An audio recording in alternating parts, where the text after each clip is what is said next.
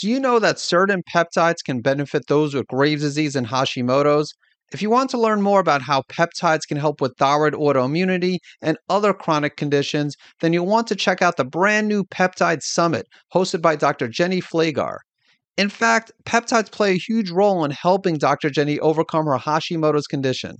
To register for the free Peptide Summit, visit savemythyroid.com/peptides. Hey, this is Dr. Eric, and in this Q&A episode, I'll be answering the question, can H. pylori trigger Graves' disease and Hashimoto's? So what is H. pylori? Helicobacter pylori, or H. pylori, this is a gram-negative bacteria that infects the stomachs of humans, and it's associated with peptic ulcer disease, gastric carcinoma, as well as gastric lymphoma. Now, what's important to understand is that the absence of symptoms doesn't rule out H. pylori. So it's very possible and actually very common for someone to not have any symptoms yet to have H. pylori. So some of the symptoms someone may have with H. pylori could be reflux or heartburn or other digestive issues. But again, not everybody has symptoms. And I work with a lot of patients who don't have digestive symptoms or very minimal digestive symptoms, or perhaps the digestive symptoms that aren't associated with H. pylori. Like, for example, someone might have constipation, or they might have just some excessive gas, and there could be other factors. H. pylori, I can't say, commonly causes excessive gas, whereas something like SIBO, small intestinal bacterial overgrowth, commonly will cause excessive gas and bloating and either constipation or diarrhea. Again, with H. pylori, if you go to a conventional medical doctor, they'll look for symptoms such as heartburn and reflux, for example. But many people don't have those symptoms even when they test positive for H. pylori. So as far as how H. pylori is transmitted, the most common method is the oral route, such as through kissing, or if you share a cup with someone, that's another way. Also, the fecal oral route, so like through contaminated water is another way. And a few studies show a correlation between H. pylori and thyroid autoimmunity. And so that's what I want to cover. I want to go over some of the research associated with H. pylori and Graves' disease and H. pylori and Hashimoto's. So there are 4 studies I'm going to look at, and I'll include the links to these journal articles in the show notes. So this first one is from 2012. The headline is Autoimmune Thyroid Diseases and H. pylori. The correlation is present only in Graves' disease. Now, that's not completely true, but that's what this is finding.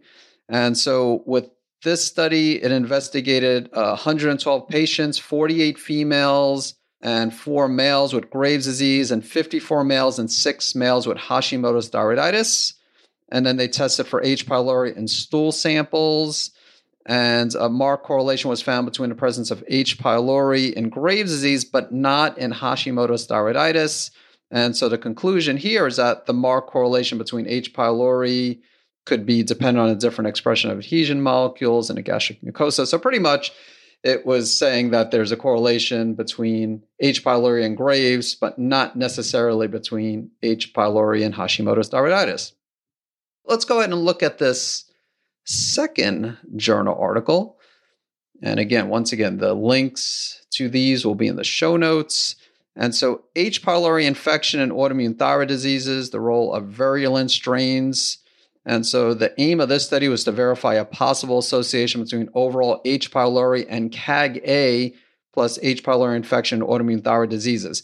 Now, CAG-A, it's a virulence factor, and you don't really need to understand this, but I will say that when you go to a regular lab, like a LabCorp or Quest Diagnostics or a hospital, and they test for H. pylori, usually they're not looking at the virulence factors. In fact, I have not seen virulence factors tested at a regular lab. The only lab I know of that tests for virulence factors is Diagnostic Solutions, their GI map. And there might be other companies that do this. I've just seen it through Diagnostic Solutions.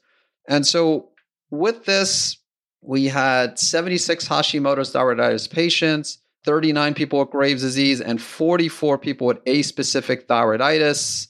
And then the controls were 136 individuals without autoimmune thyroid disease.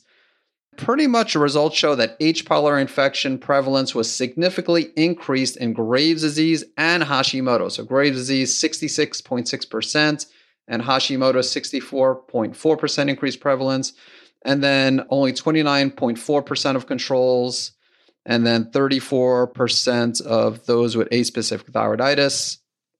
And then the CAG-A seropositivity was significantly more frequent in Graves' disease and Hashimoto's infected patients versus infected controls. So overall, H. pylori and CAG-A positive H. pylori infection were associated with both Graves' disease and Hashimoto's. And it says through an increased inflammatory status and what's called molecular mimicry. And so that is it with this study. So this next study is from 2010. And the headline is Identification of a Correlation Between H. pylori Infection and Graves' Disease. As it says here in the background, the H. pylori infection is worldwide diffused and is present in the developed countries in up to 50% of the population. So definitely quite common. And then the aim of the study, we studied the prevalence rate of this bacteria in the Graves' disease in two selected subgroups, such as the hyperthyroid patients at the first time of diagnosis and euthyroid methimazole-treated patients.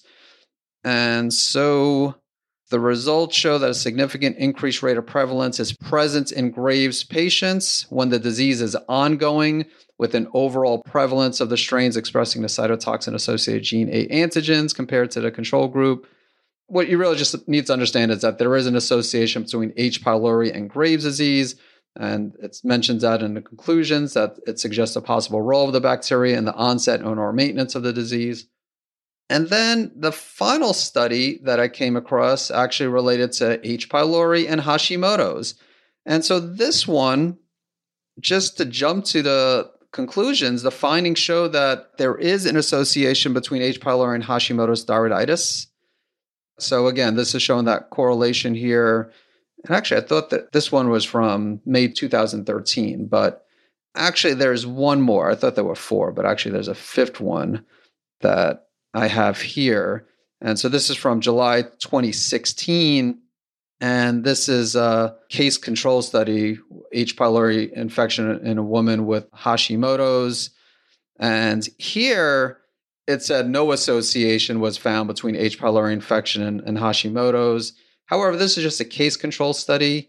So from these studies that I've discussed, it does seem that it's more prevalent in Graves' disease, and I definitely see it more in Graves' disease patients, but I work with more Graves' disease patients than I do with Hashimoto's, so it's not a surprise that I see it more, the H. pylori more in Graves than in Hashimoto's, but I do think it can be a trigger in both Graves and Hashimoto's, but according to these studies, it does seem like it might potentially be a greater trigger in those with Graves' disease.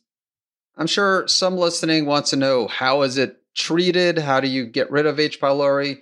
I'm not going to get into detail with this. I'll have, I'm sure, future episodes where I get into greater detail. And there was an episode, I believe episode 15, where I interviewed Dr. Nicholas Hedberg, and he actually spoke about H. pylori and some of the treatment options. So definitely check out that episode. But I will say conventional medical treatment usually involves triple therapy, which involves using 2 antibiotics as well as a proton pump inhibitor, an acid blocker. But there are natural agents. Typically, it does take more time for the natural agents to work, but they're causing less damage to the microbiome. So I do prefer the natural agents, but it's ultimately up to the patient that I'm working with. And so that is my response to the question, can H. pylori trigger Graves' disease and Hashimoto's? Once again, it does seem to be a potential trigger with both of these, but possibly more so with Graves' disease. And again, I see it in my practice actually quite a lot with Graves' disease. And I also see it with some Hashimoto's patients as well. So I hope you found this Q&A episode to be valuable, and I look forward to catching you in the next episode. Thank you for listening to the Save My Thyroid podcast. If you haven't done so already, make sure you hit subscribe to stay up to date on the latest thyroid health-related topics. And to get your free thyroid and immune health restoration action points checklist, visit SaveMyThyroidChecklist.com. Thanks so much for tuning in. I want to let you know about a product called Hepatoimmune Supreme, which is a unique supplement that has a rare combination of N-acetylcysteine, also known as NAC, milk thistle, and schisandra to support the liver. And it also has a few mushrooms that can help support the immune system, including cordyceps, which has both immune modulating and adaptogenic properties and is great for those with Graves' disease and Hashimoto's. To learn more about Hepatoimmune Supreme, visit SaveMyThyroid.com/liver support.